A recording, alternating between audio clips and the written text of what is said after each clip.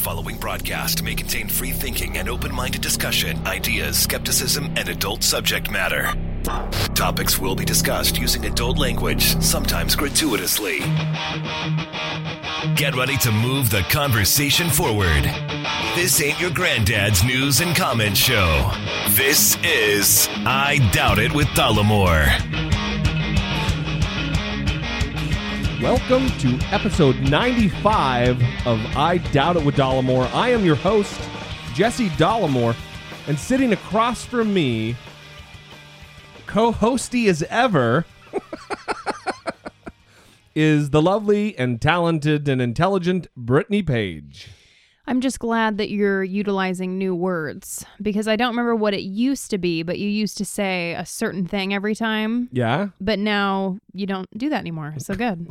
So I'm getting better at what I do. Is that it? Yes. You know what you do every single time still? Yeah, I do that to everyone all the time. Yeah, I know. Always. Well, what are you gonna do? Exactly. So welcome to the show, everybody. Episode 95. We are rapidly approaching that century mark. We'll be at 100 before you know it, and we're happy. Could not be happier about it. How are you, lovely co-hosty gal? I am great. I'm doing very good. Yeah? I had my first evaluation at graduate school. Evaluation? Like at a job? Yeah. I mean, grad school's kind of like a job. They can fire you? Yes, exactly. If you're not fit to do the work, or if you're not doing well, then they can tell you to get out. Pound sand, as it were. Kick rocks.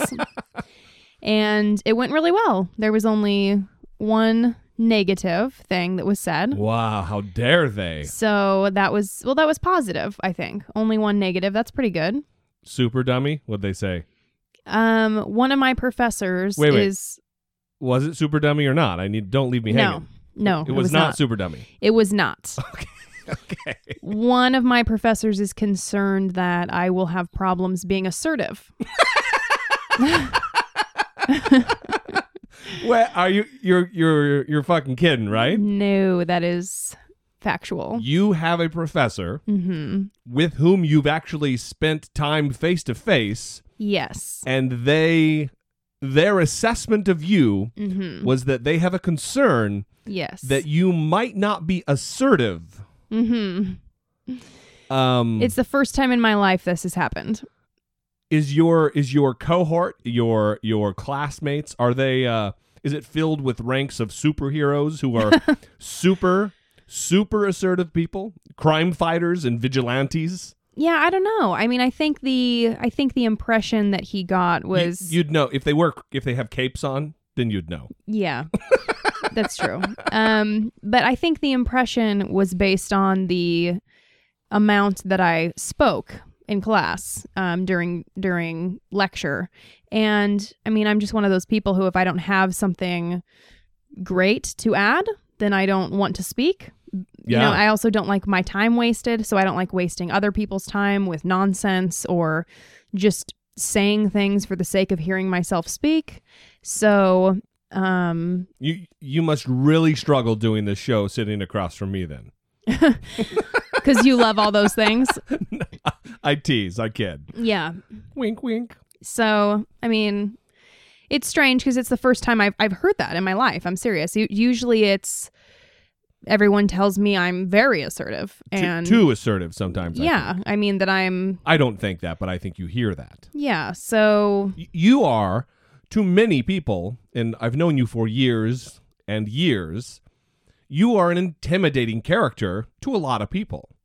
So to say that you are not assertive, or they have a fear of your level of assertiveness, is ludicrous. It doesn't make any sense, and it makes me wonder if that person really knows what the word assertive means, because you fit the bill. If there was a definition in a bullet point list to describe assertiveness, you're it. I mean, you're assertive. You're not afraid. You're not intimidated. You're self-actualized. You understand how smart you are.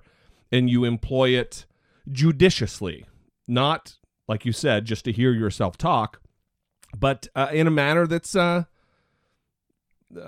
positive and constructive. Well, and I think it's unfair to kind of gauge someone on how much they speak and whether or not it's appropriate. I mean, if everyone's talking a lot all the time, maybe it's not productive conversation. I mean, Right. People should know when they should speak and when they shouldn't. And I think that that's a trait that should be lauded. Yeah, so by this same logic, the the person giving you your assessment, he must think that the homeless schizophrenic on the street corner who just babbles incessantly about the CIA being inside of his head, that's an assertive character because he's talking a lot. Well, and I mean, I don't know, because I mean, these are obviously people that are very intelligent and they have a lot of experience Of with course. human beings and the human experience, so they know. But I just think, I've talked to a couple of people and their reaction has been the same as yours, which is laughing and asking, did this person really speak with you? Like, Right. But I don't know. I think it's a good thing when people know how to act in different situations and kind of, I don't know. No, I completely agree. I don't think it's always appropriate to be assertive Yeah, I think that's true. and just assert yourself into a conversation for no reason. Well, that's the point of communication is it's not being fake or being phony or being someone who you're not. It is regulating the output according to what the circumstance is, and that's effective communication. Yes. So, well, good. Hopefully you become more assertive this semester and you don't get marked down, because they will kick your ass right the fuck out of there, I hear. I don't think they will for just not being very assertive. I think I'm doing all right. All right, well, we can only hope. Listen, I want to, before we get the show rolling here, I want to let everybody know I don't want to say a guest spot, but I was a guest on another show yesterday, which came out today, the Nerd Out Loud podcast. I was a guest on. We talked a little bit about religion and my journey out and kind of my childhood a little bit, and had a great time with Jeremy and Christy. There are a couple of folks from Seattle who run a great podcast out of there called Nerd Out Loud, and I, your illustrious host, happen to be a guest. So you should check that out. You can go to, I think, nerdoutloudpod.com, or, of course, subscribe in iTunes and check out the latest episode. It was I had a really good time. So, speaking of really good times, I have an idea. And I don't know if it's going to work or if it's funny or if it's just stupid, but it doesn't matter since this is my show. I can have stupid sprinkled in left and right. And you often do. Well, when I speak, often it is stupid peppered in. So I want to gather new promos for the show. Little drops of people like, this is so-and-so, and they're going to say something about the show, like radio stations often do, like, this is Mariah Carey, and I love 97.1, the hub, isn't that how she talks? Yeah, and you actually named a hit radio station here in Los Angeles, so 97.1. I think that you are listening to it in your free time. Is that really a station in LA? 97. Yes. Listen, there's probably a 93 point. It's odd numbers, right? There's probably a 93.3 too, but. Yeah, but 97.1 here in Los Angeles is a top hits, like top 40 that was dumb station. It was dumb luck. It's called Amp Radio, and you know it, and I know you do in your heart. I have that is complete fabrication. I have no idea what you're talking about. You love that Mariah Carey drop on that station. You're making shit up now. I can tell. And you've got me all a flutter. I know. All freaked out. What an asshole. So anyway, Ryan Bell was kind enough to be the first drop that this is the idea. I tell you what, I'll just play it. This is the idea that I have, and I want to know what the audience thinks. This is Ryan Bell, and I never listen to I Doubt It with Dollemore. Come to think of it, does anyone listen to I Doubt It with Dollemore? How dare he? I'm very excited. This is what I want. I want every guest, whether it be celebrity guest or whatever. I've got a call out to Alana Pierce, and she's going to do one too. But that's the vein. I want it to be, this is so-and-so, and I never listen to I Doubt It with Dollemore. That's what I want. So, and I'm going to put a call out to the audience. If you would also like to do this, call in on the voicemail line, 657-464-7609.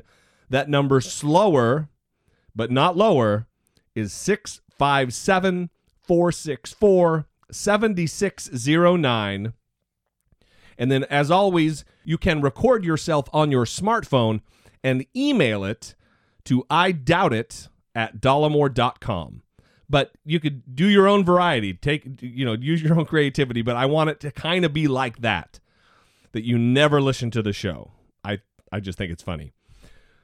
So, we're using that as a springboard. I do want to talk about Ryan Bell, the project that is surrounding his quote-unquote year without God. There is an Indiegogo website that has been started to raise the money to finish the film. They started following this guy about very shortly after his journey started. His journey, whether it be back to faith or into atheism or wherever it led him. And anyway, they have an Indiegogo page, and they're trying to raise the money. And I told him I would reach out to the audience and anybody who's interested in supporting this. It doesn't have to be a sizable contribution, but if you're interested and you want to get involved, definitely go to Indiegogo.com and search Year Without God.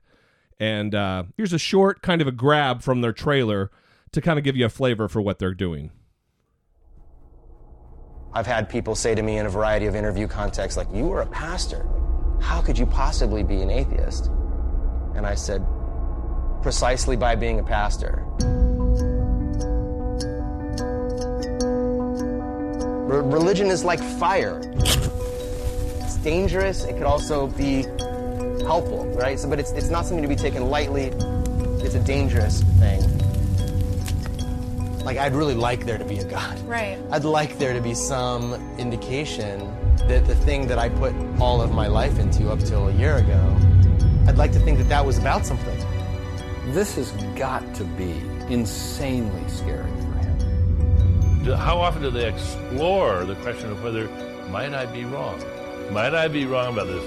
I think this conversation needs to happen without putting like these all or nothings, like everybody's like this, and it just takes away from the conversation. Most people are in the middle. Most people don't know exactly what they believe.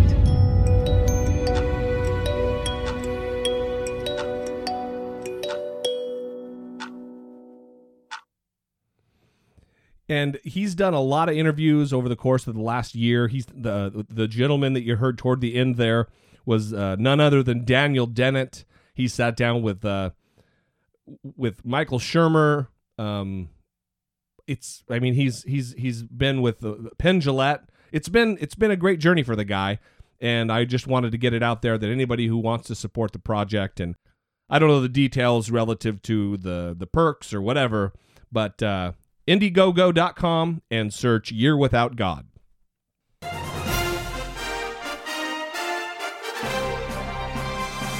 Dollemocracy 2016. Facing down pessimistic politics with realistic optimism. And as seems to be our habit, we are starting Dollemocracy this episode, talking about the ever hillbilly-esque Mike Huckabee. He's becoming akin to Donald Trump, where he's just a joke. And I don't know if it's because he's pandering to the audience that he wants to promote his book with, or if he's really just veering off to the right into no man's land, or where he would call it Bubbaville.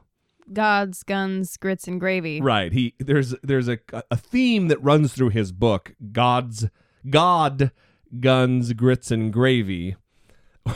Goddamn. That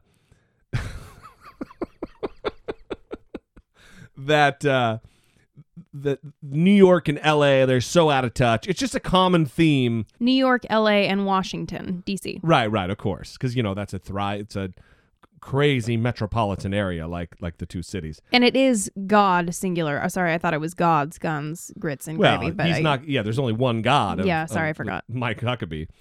He doesn't recognize the other 29,999. Anyway, he's just pandering to that audience, and he has a thing in the book about New York, L.A., and Washington, D.C. They don't understand Bubbaville. You know what? I don't understand Bubbaville, and I'm from a very small town. I could be considered by, I would say, most of my city-type friends, a small-town guy. And I don't want to identify with Bubbaville. Have you ever met someone worth a damn whose name was Bubba? Well, I think that Bubba from Forrest Gump is a great person. That's a fake person. He's not real. He's a good character. Bill Clinton's nickname was Bubba. Uh-oh. So Yikes.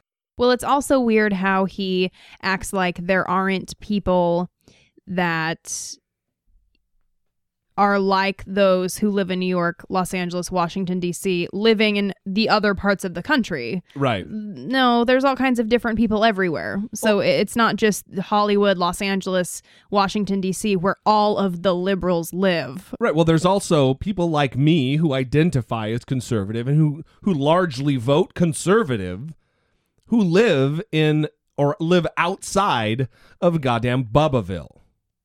So he's cutting off his nose to spite his face, but he's been on a gay marriage rampage. I think it's the death throes. It's his final grasp. It's like when a body is taking its final breath, and he's losing his mind because gay marriage is rapidly becoming the law of the land. Gay marriage is rapidly becoming just generally and widely accepted by the American people. And he's losing it because it's antithetical to his philosophy based on his biblically principled viewpoint. So he was on CNN with Dana Bash, and this little exchange took place. You do write very eloquently about it being a religious conviction to oppose gay marriage, but then you also talk about the biblical backings of being heterosexual. So given that, how do you kind of square that religious conviction with being open to having gay friends? Well, people can be my friends who have lifestyles that are not necessarily my lifestyles. I don't shut people out of my circle or out of my life because they have a different point of view. I'm going to stop it right there before we continue. Listen, Mike Huckabee, because I know you're listening. Probably not. Being gay is neither a point of view or a lifestyle. It's just not. That's not the case. If you're born homosexual, that's not a point of view that you have. That's your genetics. Mike Huckabee has a point of view of being overweight and a propensity to be a fat guy. Well, that's not necessarily a lifestyle choice of his. It's not necessarily a point of view. He's just genetically predisposed to being a fat guy. Well, he talks about grits and gravy in his book title, so one could argue that it could be a lifestyle. But the thing is, I mean, what you're saying is right, and I'm sick of hearing this argument, frankly. It's 2015, and I know that Mike Huckabee's 59 years old, so, you know, maybe his brain is less malleable and he can't accept new things and new ideas and change, but you can. Everybody can. Let's stop this nonsense, and especially for the Republican Party that needs to win, right? They need to win the next presidential election, right? If another Democrat gets in there, all the Republicans are going to lose their mind because it's been 8 years it'll be. Right. And then, you know, here comes Hillary Clinton. You need someone to go up against that. Right. Okay? And Mike Huckabee with this is not, because that's not appealing to a wide range of Republicans. Well, here's the other thing. If the Republican Party is going to continue and going to exist going forward, they're going to have to change their tune because largely young people don't look at being gay as a point of view or a lifestyle. Right.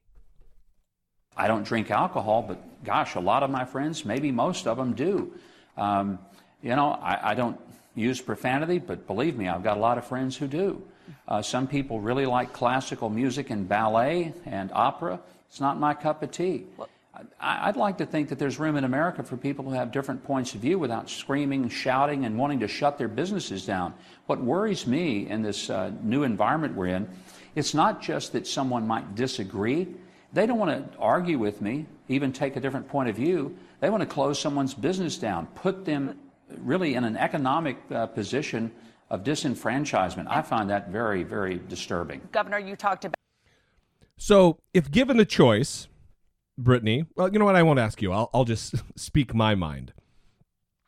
If given the choice to go to someone who is accepting of homosexuals because they understand the genetic component and everything else, that it's not a lifestyle choice, that it's not a sexual preference, that it's not a point of view. If I have the choice to go to someone who's rational and reasonable and science-minded to bake the cake for whatever event, or if I have the choice to go to a bigot who believes that it's sin and they're going to burn in hell, and that the Bible is right about stoning homosexuals to death, two men who lie together as they would lie with a woman because their blood is upon them and they should be killed, who do you think I'm going to go to? The rational person, the loving person, or the hateful bigot? I mean, you're not trying to shut someone's business down. You're just making a choice of where you funnel your dollars. Well, not only that, you're not shutting the business down. You're telling these people, hey, you can't discriminate against people on the basis of their sexual orientation. Just like if a black person were to come in here, you couldn't say, yeah, I'm not going to make a wedding cake for your interracial marriage. That's not allowed. So the whole situation is you shouldn't be allowed to say, you're a homosexual, I'm not baking a cake for you.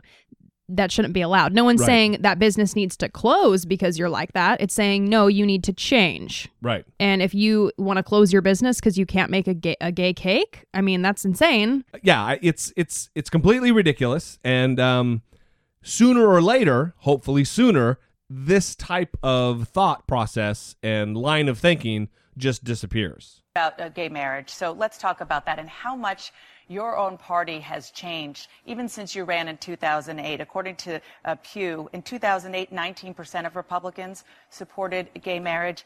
Now it's all the way up to 30%. That's a pretty big jump in not a lot of years. So you talk about the Big Ten in the Republican Party. Shouldn't there be room for those who want same-sex marriage to be the law of the land? Sure, there's room in the tent. I hope the party doesn't change its overall view. But, you know, the very fact that I talk about the relationships I have with friends who are gay indicate that I'm not a person who shuts everybody out around me who disagrees. Be honest with you, Dana, I find a lot more interesting conversations that I can have with people who don't agree with me. And I accept a lot of people as friends, maybe whose lifestyle I don't necessarily adhere to, agree with, or practice. It doesn't mean that I can't have a good relationship with anyone, or lead them, or govern them. But for me, as it was for President Obama in 2008, this is not just a political issue. It is a biblical issue. And as a biblical issue, unless, you know, I get a new version of the scriptures, it's really not my place to say, okay, I'm just going to evolve. It's like asking somebody who's Jewish to start serving bacon-wrapped shrimp in their deli. We don't want to do that. I mean, we're not going to do that. Or asking a Muslim to, to serve up something that is offensive to him, or to have dogs in his backyard. We're so sensitive to make sure we don't offend certain religions, but then we act like Christians can't have the convictions that they've had for over 2,000 years. So the first thing I want to respond to is Dana Bash saying that 30% of Republicans now favor gay marriage.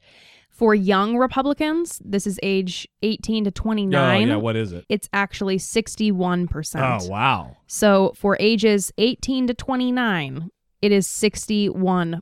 And this was done in March of 2014. Right. And those 29-year-olds now in 5 years will be 35 years old. They're going to be the wealth of the party. I mean, they're going to be the decision makers and the up-and-comers running for Congress. Right, and combining both parties of Republicans and Democrats, the total overall from 18 to 29 years old is 69% that support it. So it's overwhelming. I mean, he is the minority. And if he wants to win the Republican nomination, he needs to win over 18 to 19-year-olds. I mean, that's what you need to do. Yeah. And this archaic line of thinking is not going to fly with them. This is probably the last election. This one, maybe the next one, will be the last election where this will even be talked about as much as it is now. Because the tide is turning so rapidly and so tremendously that it's not going to be an issue. They might as well be dead because their voice will not be heard and have as much weight as it does. It's a great thing. We're living in a wonderful time right now. Other than if you're a child who is not vaccinated and your parents are stupid and science deniers and are contributing to what is becoming an epidemic relative to the measles outbreak, over 100 cases right now. And when the question was posed to two potential presidential candidates, Rand Paul, senator from Kentucky, and Chris Christie, governor of New Jersey, they both hedged on the issue and pandered to their particular audience that they think is going to agree with them. Two potential Republican presidential candidates are facing criticism for their stance on vaccines amid the current measles outbreak that has spread throughout the country. Senator Rand Paul said in multiple interviews Monday he's not against vaccines, but thinks they should be optional. Paul, who's a former ophthalmologist, also linked some vaccine cases to mental disorders. I've heard of many tragic cases of walking, talking, normal children who wound up with profound mental disorders after vaccines. But I think the parents should have some input. The state doesn't own your children. Meanwhile, New Jersey Governor Chris Christie told reporters parents need to have some measure of choice in things as well, so that's the balance that the government has to decide. Though, according to the Washington Post, Christie later clarified and said there is no question kids should be vaccinated. Not surprisingly, both prominent Republicans received plenty of backlash from the media for their remarks, as vaccination is a huge public health concern. This all comes just after President Obama voiced support for vaccinations in a Today Show interview with NBC's Savannah Guthrie. There is every reason to get vaccinated. There aren't reasons to not get vaccinated. Are you telling parents you should get your kids vaccinated? You should get your kids vaccinated. It's good for them. Despite the political debates, the vast majority of the scientific community says vaccines are crucial to fighting the current measles outbreak. In fact, a recent poll by PR Newswire says 92% of doctors believe the outbreak is directly attributable to parents who don't get their kids vaccinated. Currently, there's been more than 100 cases of the measles spotted in 14 different states. And health officials say the problem could get worse if vaccinations are neglected. When you vaccinate your child, you provide protection to your child, but also the vulnerable in the community who can't be vaccinated. Little babies, people with cancer, they rely on that protection. That's right. We're going to see this outbreak continue to spread if people don't vaccinate. For Newsy, I'm Jay Struberg. So you hear Rand Paul there say that, well, I've heard of cases of children not being the same mentally after they get the vaccine. Well, you know what? I've heard of people having their limbs grow back after amputation. That doesn't mean it happened. It doesn't mean it's true. It doesn't mean it's scientific. Don't be a jackass.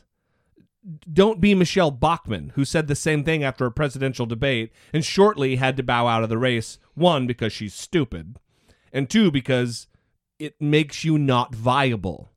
Well, here's the weird thing is just because you heard something doesn't mean that it's something that should be repeated, one, or two, that it's factual. Even if someone is saying that something happened to them, that's what he described is not scientific. Right. Very rare, if true. And so it doesn't really even matter. I mean, that's kind of what it comes down to. What he said was unimportant. That's exactly because right. It's not representative of the population, you could Well, say. it's also, look, you have a 1 in 1 million chance of something going awry after getting a vaccine, but you have a 1 in 3,000 chance, roughly, of getting the measles if you're not vaccinated. So do the math.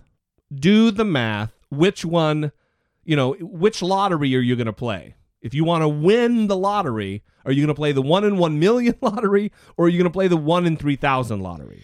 Well, and here we are again with another situation where the Republicans are not being forward-thinking. I mean, you need to win over the young people, and the way to do that is by not saying things that are against science. Well, listen, it's pandering. That's what it is. Even Chris Christie, by saying what he said, he's not demonstrating a consistent theme relative to governance. Well, for instance, what he did with the Ebola scare, the wild Ebola scare that went on this last summer. Where he had the nurse kind of locked away, right? That's exactly right. Someone who ended up not having Ebola, but he, against her will, quarantined her and had this to say when questioned about it. Can you talk about the nurse who's being quarantined in New Jersey right now? Sure. Well, I can't give you any specifics about her condition. But what I can say is that New Jersey is going to take a very clear stance on this. We're one of the 5 gateway airports in the country where everyone who has spent time in West Africa is going to come through. And what we said, myself and Governor Cuomo, yesterday, or 2 days ago now, was if you're a healthcare worker that's had direct contact with people who are ill with the Ebola virus in West Africa, that you're going to be quarantined for 21 days. We need to protect the public safety of the folks in the most densely populated area in the country, and that's what we're going to do. And I understand that this has made this woman uncomfortable, and I'm sorry that she's uncomfortable. But the fact is, I have the people in New Jersey as my first and foremost responsibility to protect their public health. That's exactly what I'm going to do. So anyway, he's clearly pandering to the nutter butter Christian right who are conspiracy minded relative to vaccines. Because and he's also pandering to his possible electorate, where here that he didn't need to please this woman because she was a citizen of Maine. She was a resident of Maine. She wasn't a New Jersey voter. So it bothers me that he's taking, and he's not coming out as anti-vaccine. He's saying that parents should have the option and there should be balance. But there was no option here for this woman. Right. So the problem lies in whether or not, and look, it is a delicate issue, and I've thought about it a lot the last week or so. And I don't think that parents should have the right to not vaccinate their children, because this is where this is the rub. The Johnsons, who live next door, they don't have the right to get me sick. We don't really have Johnsons living next door, just so everyone knows. All right. The McGillicuddies, who live next door, they don't have a right to have their little sickening rugrats get me sick with their pestilence. Oh. They don't have a right. I also have the right to be healthy. And if the government needs to step in and assure that this doesn't happen, because it would be out of my control, them passing microscopic particles of pestilence into me. That is a government role, to look out for the greater good of the health of the society. So I do believe that the government should step in and say, yeah, you have to get your little shitty kids vaccinated. So Hillary Clinton also took an opportunity to weigh in here because, well, why not? She's right. She's also a potential presidential candidate. Right. It's funny that none of these people have announced, but they are all acting as though they've already announced because it's already a competition. Well, it's the media tripping over themselves to get to the next candidate to say, well, what do you think about this? Right. This is what they said. What do you think? What do you think? Right. You know, it's a race for Right. the press at this point. Hillary Clinton tweeted. And said, "The science is clear. The earth is round. The sky is blue. And #vaccines work. Let's protect all of our kids. #grandmothers know best." While the message is good, the delivery leaves a lot to be desired. Grandmothers know best. You just dislike Hillary Clinton. Oh, I don't make any bones about the fact that I dislike Hillary Clinton. Mm-hmm. What's funny, though, is that I called this early on, she's really going to be playing up this grandma fucking bit for the entirety of the race. You did say that. And you did call that. Here we go. Grandmothers know best. Mm-hmm. Because when you think of a grandma, you think of someone sweet and lovable. It's an engineered campaign choice that they're doing. It's calculated. Right. Well, because she's a cutthroat political operative, which is good. I mean, she's a strong candidate. Not woman, not man. She's a strong candidate. And this goes to show, manipulating her role as a goddamn grandma, it's it's classic. So another classic thing happened this week. Shepard Smith, my favorite, and many of your not favorite, from Fox News. He's also my favorite. And anyone who does not like him is a dum-dum. A dum-dum, you say? Wow, that's a bold claim. So Shep Smith, as he often does, spoke his mind and stepped out of his journalist shoes and into his regular American shoes to send a message to the anti-vaxxer Americans. Here at home, the White House and the Centers for Disease Control and Prevention made a new pitch for Americans to please get your measles vaccinations as the outbreak spreads even further. Hello, science. A lot of you want to talk about science deniers. That's what you are, you measles no people. You non-vaxxers, you're science deniers. That's it. Health officials say it started at Disney theme parks in California back in December, and it's since grown to at least 100 cases. Those officials have declared the virus eliminated in the year 2000. Small minority of parents refused vaccines for their children, citing all kinds of weirdness, including a possible link to autism, which science says does not exist. And according to the CDC, there is absolutely no link to autism, and anti-vaxxers are hurting all the other little children by not letting little Johnny and little Janie get their shots. Get your shots. Come on now. You gotta love Shep Smith. Love him. He's just so Just awesome. adore him. So anyway, listen, if it's because you hate Fox News that you hate Shep Smith, you need to reevaluate that, because at least you've got one or two voices of reason coming out of there. And even though you don't listen to Fox News, there are tons of Christian nutterbutters and anti-vaccination people and science deniers who watch Fox News. And if they can get a little bit of rationality, a little bit of reason peppered in with all the craziness, that is a good thing. Well, and Shepard Smith has also been talking for years about how Republicans are on the wrong side of history related to gay marriage. It's been years and that also, he's been saying that. Also climate science. Right. He's a rational guy. He just happens to work in the belly of the beast. Right. So kind of related to this topic, Pew put together some data and put together an infographic about the gap between what the public thinks and what science knows. I'm paraphrasing there, but it was very interesting. Some of the gaps are very, very small relative to what the public believes and what science believes, but some of them were alarmingly large. Right. So the vaccines, we'll just start with that gap. Childhood vaccines such as MMR should be required. 86% of scientists say yes. 86%. Right. And 68% of U.S. adults say yes. So both majority. Yeah.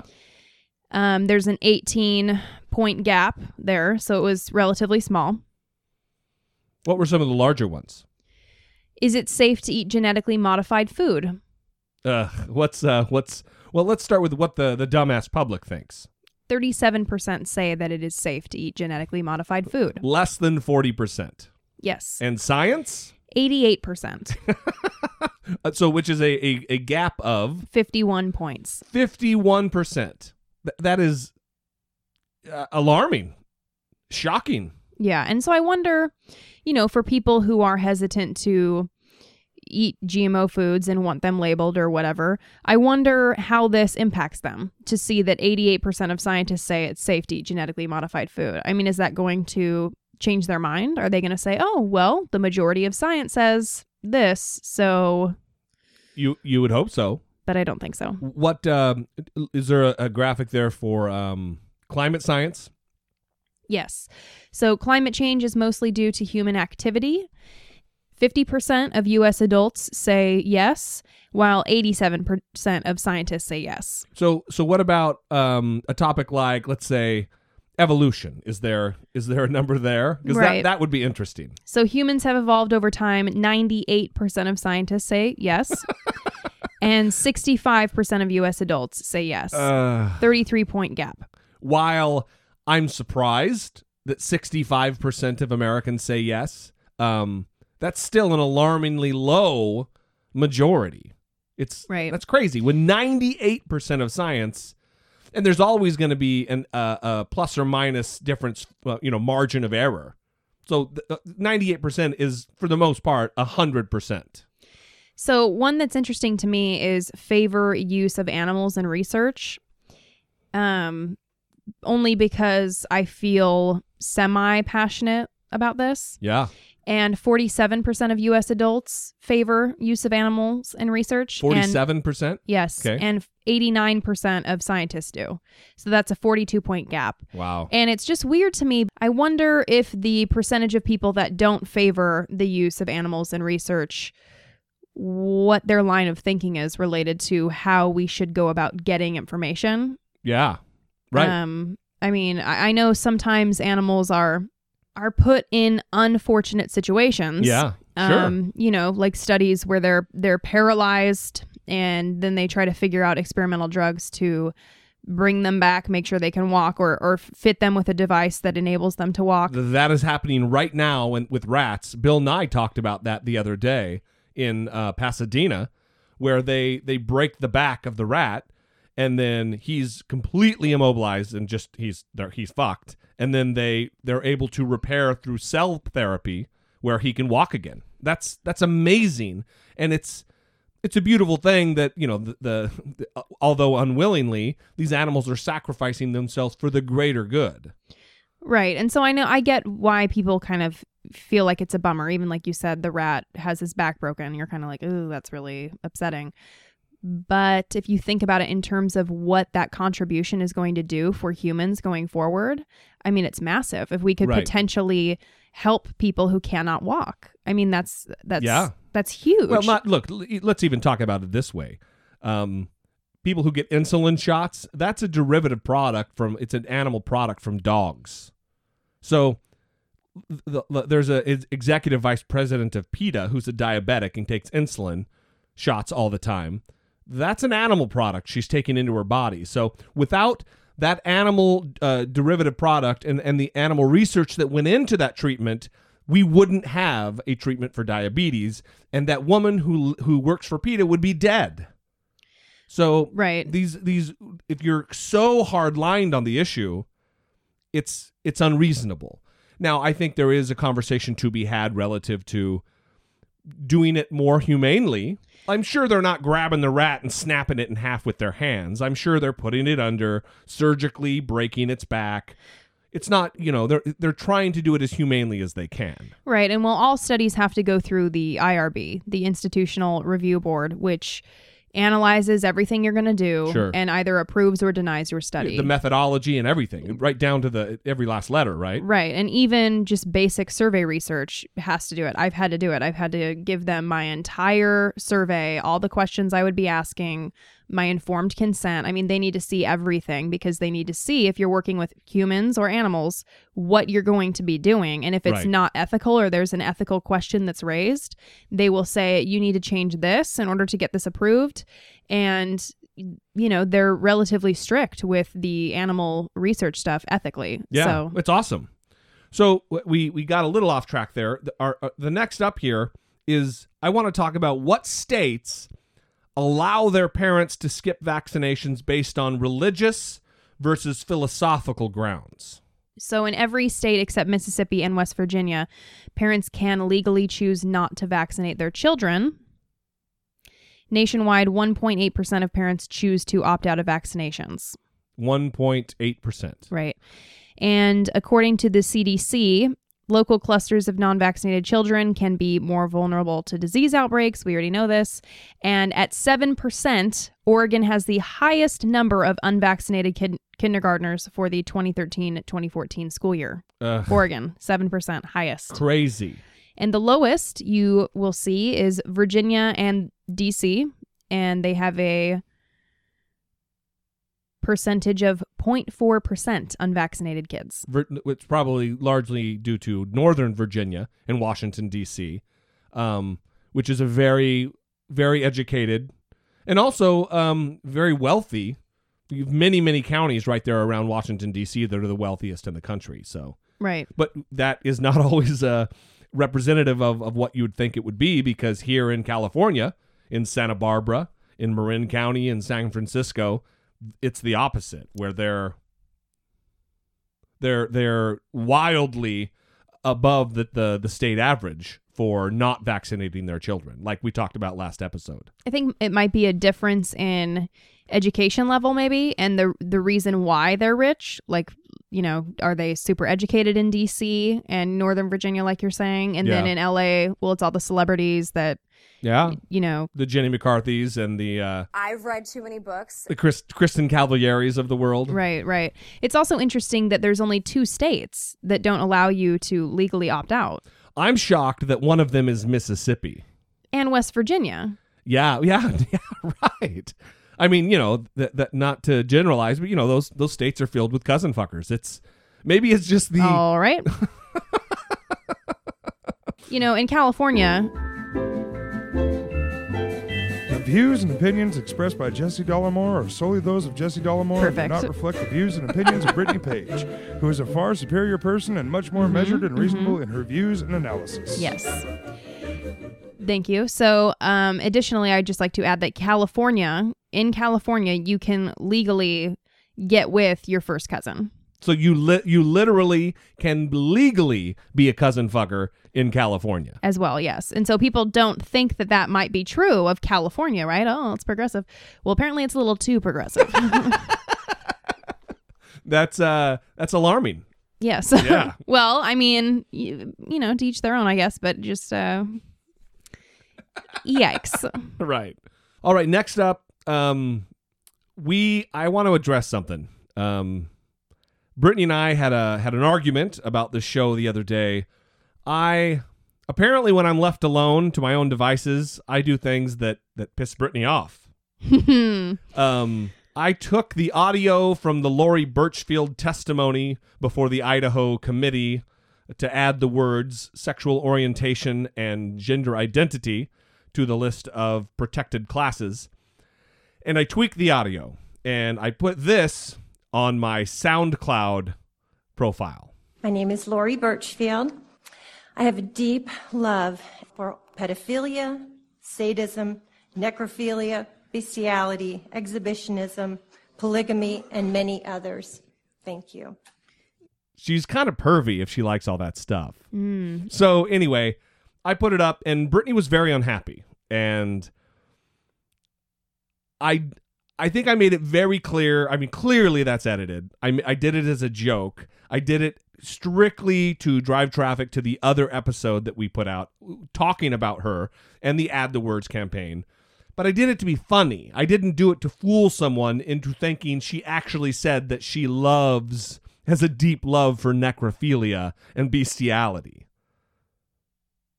Yeah. So I want you to, you know, I'm giving you the opportunity to chastise me on the air. Well, I know I'm going to look like a not fun, whiny bitch. But I don't know. It just kind of bothered me because I have an issue with a number of things that happen on social media. One of them is people sharing memes or statuses or any kind of information that they don't fact check as if it were true. And then it influences other people who aren't news savvy or just anything savvy, and they read it, listen to it, and take it as though it's factual. And I know that maybe that wouldn't have happened with this, I guess, because most people that would listen to it would have known about the situation.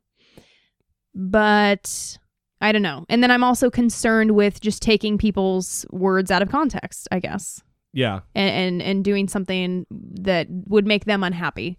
And then additionally, something that bothers me on social media is when discussing these topics, especially with people that you disagree with, it tends to become very hostile and angry and attacking. And it's hard not to go there when someone like Laurie Burchfield says what she says. But you can't, because you're not going to change her mind if you get hostile, angry, attacking. The way to change her mind is to try to logically work through it with her, speaking to her in a way that's going to make her listen. Yeah. And people only shut down when they feel attacked or like they're being bullied. And I don't think that's the way that you can change people's mind. And they're especially going to be like, well, look at this dick who's saying this or doing this. Why should I listen to someone like this? I get it. And I do think that to a degree it's antithetical to the mantra on the show of moving the conversation forward. However, this, I didn't, when I did it and I put it out there, I didn't do it it wasn't a part of the conversation. It was just telling a joke. Right. And I have a crass sense of humor. I tell off-color jokes. That is, no.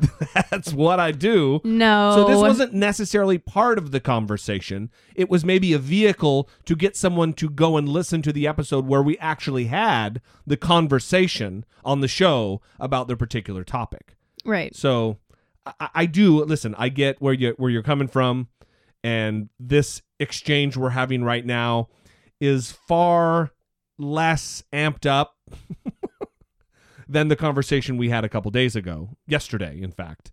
And I've backed off a little bit. I'm not going to take it down because I don't think it should be taken down. I don't think it should be taken down. Okay. It's just, look, you're right. Like I said, I can't be left alone when I'm tinkering around with audio and I have audio editing a capability. Sometimes goofy shit's going to happen. And I know people, for the most part, are going to side with you, and that's fine. But I have these weird things about responsibly handling information. And so it reminded me of a situation that I encountered on Facebook where someone had shared a status from the Republican God page. And it was saying something about Republicans were feeling a certain way about something that was being reported in the media. And I'm sorry, I don't remember the specifics of it. I can't remember what it was. I'm drawing a blank too. But I commented on this person's status and I said, this isn't factual. Well, you said, no, you just asked which Republicans. Oh, right. Because they were saying Republicans were mad about something and it didn't make sense to me. And I hadn't heard it in the news. So I said, which Republicans? And they came back and said, I actually don't know. This might be a case of manufactured outrage. And so I came back and I said, well, then why are you sharing it if you don't know? Right. Why are you sharing this about how Republicans are outraged about something if you don't know? And then he proceeded to say it was just a joke. It's just, it's all in jest. And I said, apparently it's not in jest because originally you felt that it may have been just manufactured outrage. So you thought it was true at first, but I didn't attack this person. I was reasonably speaking to them from a logical point of view. And eventually they came around and said, you know what? Yeah, I mean, maybe I shouldn't have shared this, but now I hope people know it's a joke and blah, blah, blah. But the point is, what bothered me about it is the number of people who were liking it and commenting on it and believed it was factual. And I know that those people should be responsible for themselves for finding their own factual information. That's not the world we live in, though. Yeah, exactly. Yeah. And I don't want to contribute to people being more stupid. I get it. I do get it. But I'm just poking a little fun, and I think it was clear that it was edited, and look, you're the voice of reason oftentimes on the show, and you pull me back from the abyss of radicalism. And once again, it's what's happening. So let's agree to let's fist bump. We can't reach, the table's too long. Mm-hmm. And let's move on. Also, I don't fist bump. Come on now. Brittany's a fist bump king. Yeah, that's true. So this is kind of in concert. This is completely luck of the draw, but there's an article out there right now talking about how politics got so personal. And it kind of is aligned with this. Yeah, it's kind of a summary of some different studies. So There is a political scientist at Stanford and a postdoctoral researcher at Princeton. One is named Shanto Iyengar. I'm so sorry. These names sometimes are just difficult. And why can't they just have like Smith? Or Brittany Page. Why or can't be named like the Johnsons that live next door? Right. And then Sean Westwood. And they wrote a paper called Fear and Loathing Across Party Lines. And they say hostile feelings for the opposing party are ingrained or automatic in voters' minds. Partisans now discriminate against their adversaries to a degree that exceeds discrimination based on race. Wow. And they did that study that we've talked about in the past, the thermometer rating study, where they ask people to rank how they feel about the other party on a scale of 1 to 100. And it's a temperature scale. So if you feel cold toward the other party, right. you say That's you negative. feel, yeah, right. And then warm is obviously positive. And they found that in 2008, the Democrat and Republican ratings of the opposing party had dropped to just below 32 degrees. So wow. pretty cold. That's freezing. And in comparison, Protestants gave Catholics a 66 rating, pretty warm. Yeah. Democrats gave big business a 51, and Republicans rated people on welfare at 50. And that's still a livable temperature, 50 and 51. In fact, I would consider that ideal. Right. And one of the most striking findings, of course, was the dramatic increase in the percentages of members of both parties who would be upset if their children married someone in the opposing party. And in 2010, they asked, and Democrats, 33% would be unhappy if someone they cared about married a Republican. Wow. So from 1960 to 2010, the percentage of Democrats and Republicans who said that members of their own party were more intelligent than those in the opposing party grew from 6% to 48%. Wow. So that's pretty crazy because you're saying, yes, Democrats or Republicans are just more intelligent than the other party. Right, right. And that's a pretty bold, sweeping claim. I mean, you can pick out a few characters, Mike Huckabee, right. You know, some of these characters are not very intelligent, but to make the generalization that, well, yes, this party is smarter than the other party, that just seems like a weird thing to say. Well, clearly, both parties are filled with intelligent people, you know? Right. And so this is... All this research is just going to show that this is deeply rooted in in-group, out-group bias. And we all view things through these lenses. We're more likely to be friendly and friend people who look like us and who look like they would be in our in-group. And we're more likely to reject people that look like they would be in our out-group. And we do the same with ideas. And this is why this is a problem. And it's creating the echo chamber that we always talk about, which is you surround yourself with people who think, behave, believe what you do. And that's a problem.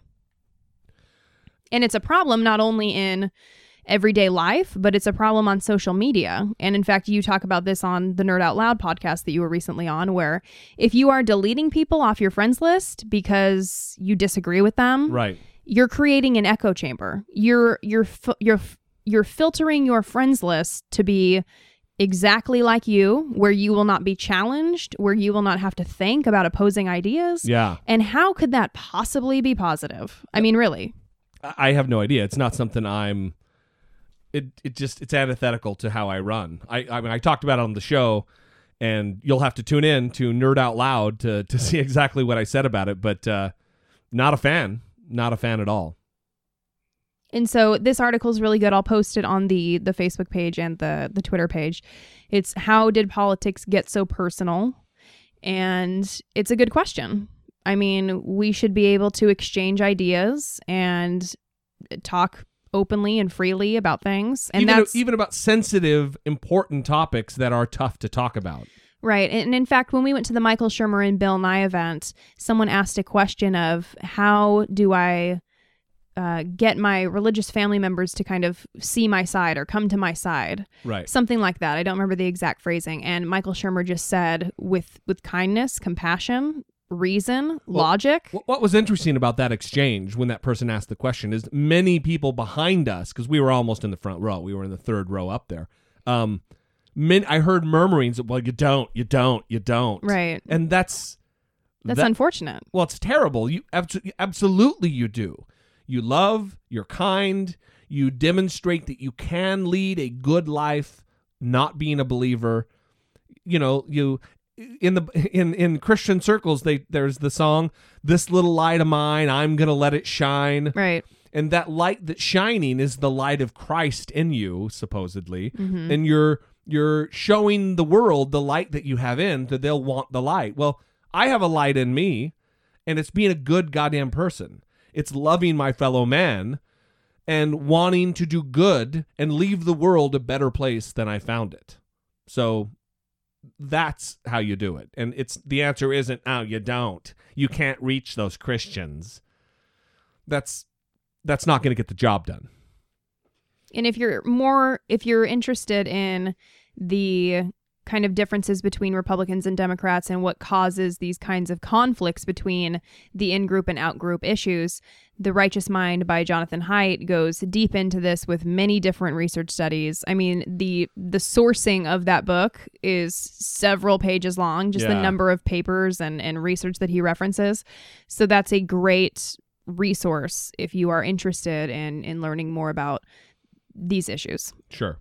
And if you want to buy that book, go to dollemore.com, and up in the top right-hand corner, there's a link that says support the show. At that link, there is an Amazon search bar, and you can just type in The Righteous Mind by, well, you don't have to do by Jonathan Haidt, but The Righteous Mind, and boop, you buy it.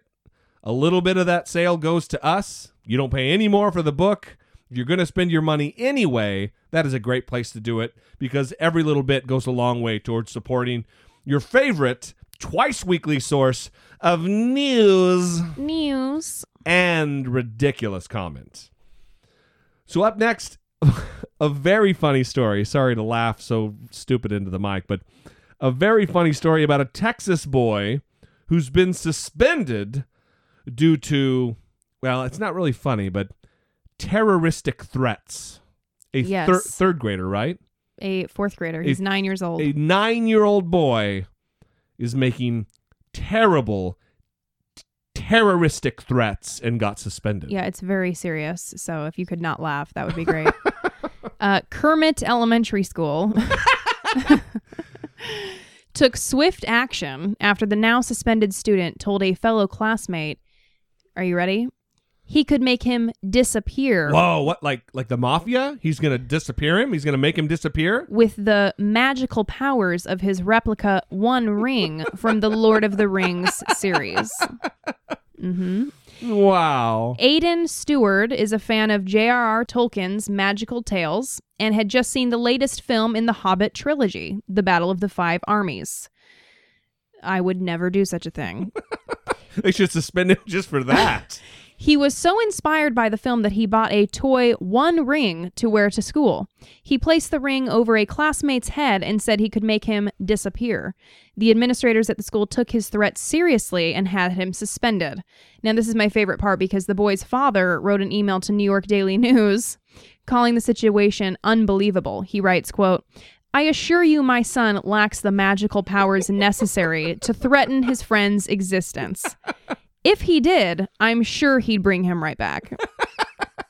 And then he talked about, this is what kids do. They see a movie, they use their imagination. And he talked about how when he saw Superman as a kid, he went outside and tried to fly, Yeah. And when I was a kid, I watched Buffy the Vampire Slayer, not the TV show, the movie from the 80s.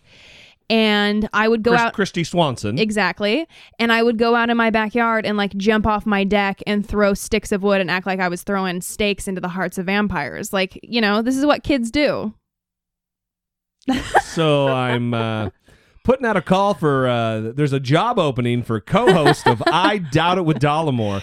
Please send your resumes to idoughtit@dollemore.com. Anyway, I kicked some vampire ass. I bet you did. So what's funny about this is when Brittany and I first talked about the story, I said, you got to guarantee those are a bunch of liberal weirdos. He's being threatening. And then she pointed out that, what'd you say to me?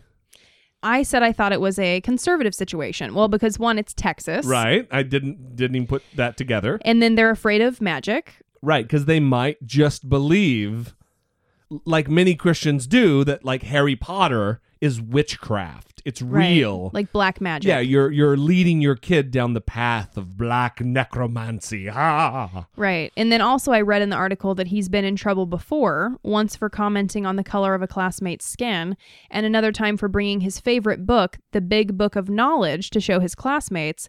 And apparently one of his teachers found a drawing of a pregnant woman in the book, and she thought that was objectionable. So that's also kind of a weird religious feeling thing. A little prudish. Yeah, I mean, it's a pregnant woman. Relax. We'd have to know the details of him commenting on the skin color of a kid. He might just be comparing, he's 9 years old. Yeah. There's not a lot of intrinsically racist human beings that don't have double digits in their age. You're not born racist. You might be, manufactured that way. Right. But you don't come in that way.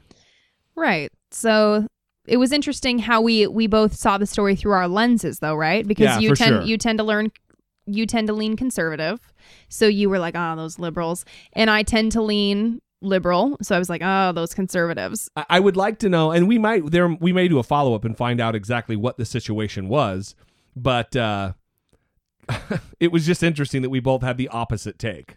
Well, and it's good because then we were able to kind of say, well, all right, that might be us viewing this story through our bias, and it could be the other way around. Right. So we're going to finish with this. It's a heartwarming story, and it's a call to the audience to take action here. A Washington state family plans their son's 9th birthday like it's his last birthday, and they hope strangers can help. His name is Bubby Everson, and he has cytomegalovirus, or CMV. Usually it's harmless, but in very rare cases it can be devastating. And in Bubby's case, doctors say it will be fatal and that it is only a matter of time.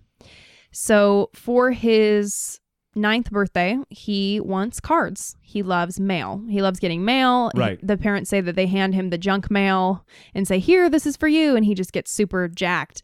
And he also loves stickers in mail. So they say he loves to get stickers and he'll put them everywhere. I don't think they know what they're asking for. We're going to go out tomorrow and buy a card and stuff it with obnoxiously sticky stickers, and these parents are going to be rue the day that they ask for this.